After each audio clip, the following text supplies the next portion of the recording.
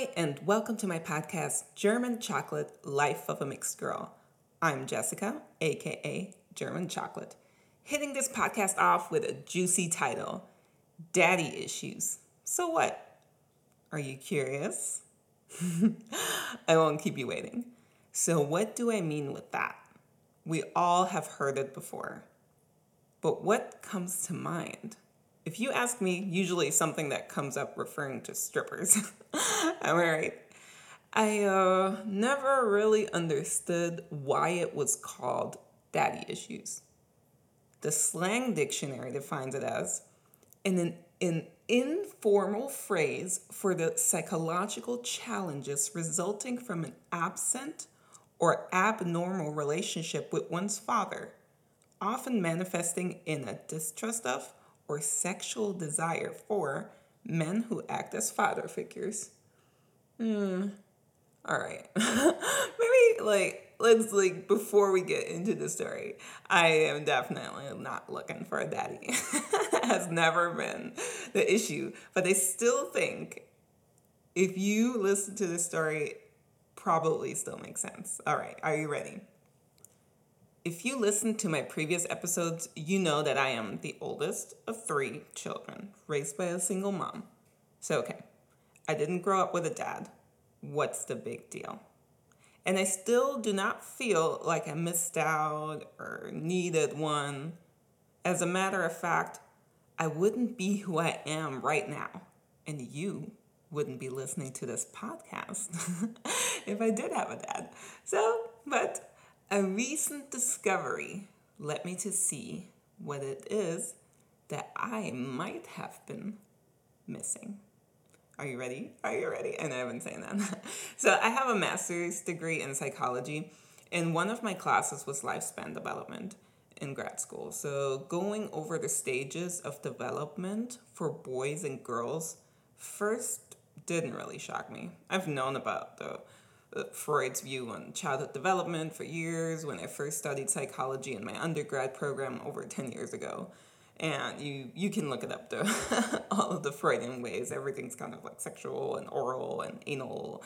It's a little bit disturbing, which, let me tell you, when I first studied psychology in my undergrad, childhood psychology was the reason why I first dropped out during my undergrad and had to refocus. I was really shocked how this was not an issue that a grown man would see everything sexually that a baby does. But this is just my opinion.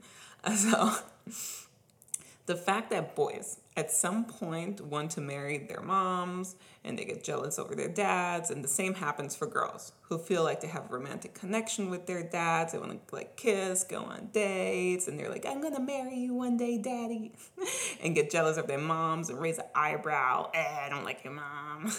That was nothing new. I've seen it, you see it on TV, I've read it. But when I saw this play out in real life last year with my boyfriend's daughter, it really hit me. I didn't know to what extent the girls go doing that and how it keeps them from interacting in these weird ways outside of the house. So these young girls or boys, they can just let out how they feel and have a male figure in their life that pays attention to them and makes them feel special, teaches them how they should be treated, and eventually the face just goes away. Like right now, she couldn't care less. It's a preteen. For me, I've been chasing boys since elementary school. And let me put a stop, obviously not in a sexual way. All right, we're talking elementary school. But for attention, this is one scenario. And I don't know why this is so ingrained in my brain, but I remember in first or second grade, boys would be really mean and rude. I mean, how boys are. And I'd be threatening them, if you don't stop, I'm gonna kiss you. What? Ew, girls. So, yeah, that was my go-to thread, and it worked. They left me alone.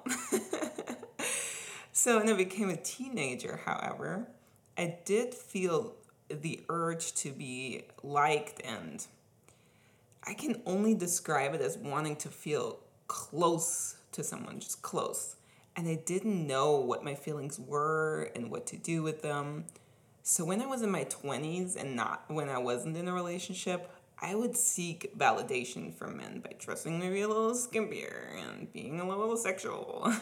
And I was 100% needy. You could definitely tell. And that's why they always say, and I used to hate when people say this, when you're like really looking to be in a relationship, you're ready for love, and people are like, well, stop like looking, love will come. You know what that really means? It's not like love will all of a sudden just be on your door.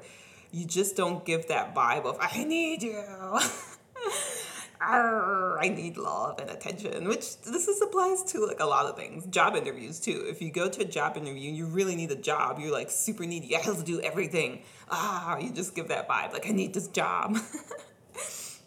But if you go in, you're just confident, like, doesn't matter. If this doesn't work, it doesn't work. For all situations, this is really one piece of advice I can give. Don't wait till you're needy with things. Kind of just put yourself out there. Like, where am I, like, school-wise? Where am I, like, friends-wise? What do I want to try? Don't wait till it's too late. You need to pay the bills, or you have baby fever, and now you're just looking and seeking and... So yeah, I was needy. Definitely, I was seeking love desperately. So if this is you, I can't tell you how to get rid of that feeling. I'm sorry. How to feel more confident in this kind of way and not let yourself be used by some of these guys preying on these girls. But just the awareness of reflecting why you might also feel this way or have felt that way could be the first step. I've always been very confident when it comes to public speaking, singing, acting, taking charge of a group as a leader. I'm just like right there. It's just who I am. Even when I really try not to cause much attention to myself, I just can't help it. Clearly, I have a podcast, so that means something about me. But when it came to love and men, I felt insecure and I felt fragile. I looked at the type of men I was dating, and maybe to your surprise, you'd think, oh, daddy issues, whatever, all these things. No, I wasn't dating like macho men or abusers, thank God. There are more men that had issues, men that were, or that had to be fixed. Listen, I kind of have like a helper syndrome, I guess. So being the oldest of three and only having one parent made me kind of a co-parent to my siblings. And as my grandma would say, husband replacement for my mom. Hashtag childhood trauma. Not really. It's not that bad. But so even though I've been sick of men needing to learn how to just grow up and take charge of their own life, just do things, not just rely on me, it was just what I knew how to do best. It's what they always say. No matter what relationship you might be, maybe you are being abused, or it's mentally exhausting, or you've been wanting to break up. The fear of the unknown, that somebody else could be worse or not finding what you're looking for, that you just kind of feel cozy and secure where you are because it's predictable. It's a routine. You know what's going to happen every step of the way.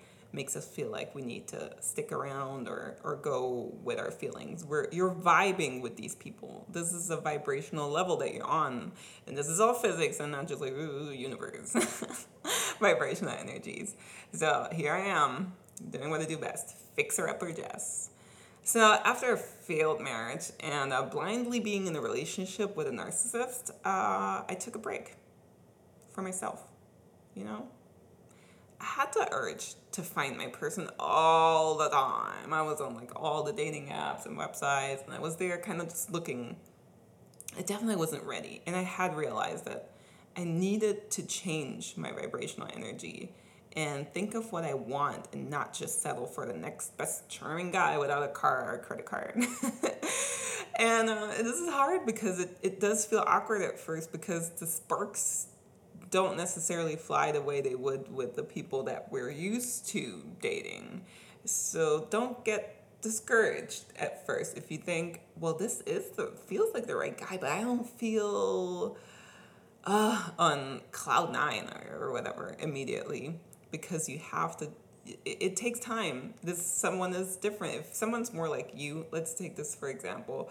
right now, I'm organized, my boyfriend's organized. We both are doers. So we both tend to not ask for help or not really accept help. This can be really challenging if you don't communicate. But we are communicating and we're trying. And there's been a lot of times when, like, hey, this is hard for me to ask for help. I definitely want to let him know that I'm not just asking, but I really do have an issue. And I know he tends to like not ask, or if I say, hey, I can help you with this, he's like, no. But this is something to work towards because he also has had a past with women that are damsels in distress and I can't open the can. Oh my gosh, can you do this? And it's wonderful to have that kind of person there, but it's a shift. And once you kind of look behind all of that and realize how good that is, it's an adjustment, but a healthy one. You know, they always talk about you just need to fall on your face, you need to fail, and how it applies to like jobs and products and all kinds of things that you're supposed to fail fast, okay? If you know this ain't what you're looking for, don't stick around and wait for something to happen. If you need to take some time for yourself, I can't tell you what to do, and I definitely won't tell you what to do, and then you're blaming me that the love of your life, you lost them, or whatever. All I'm saying is, you might be listening to this for a reason. So seeing the relationship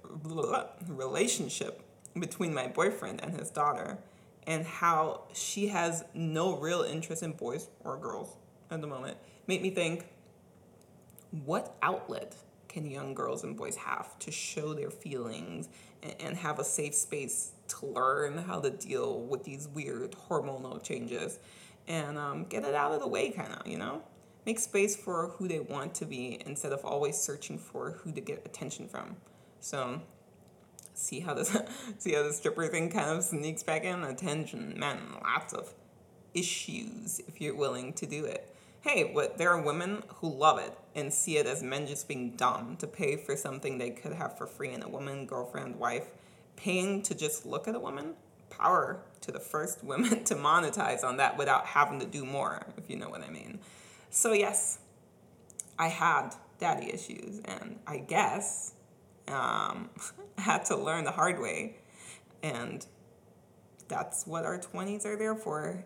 Even if it's not about chasing love, anything. This is our learning decade. That's why I don't know if you see this a lot. I see this on TikTok a lot too. Like in my 20s, I cared so much about how I look, what to do. All these people in my 30s, I just don't give a F. Okay. And it is that way. I actually couldn't wait to be my 30s because I probably have said this many times, but 30s are the sexy years, the confident years. Woo! I was ready to be 30 and not like a cutesy, not knowing anything about life 20. That's what people always say, right? But here I am now, stronger than ever, feeling like I can do anything. And I have tried out a lot of career fields and hobbies and things and places, and I can share my story with you. I always say I don't regret anything in life, and it's still true as of now.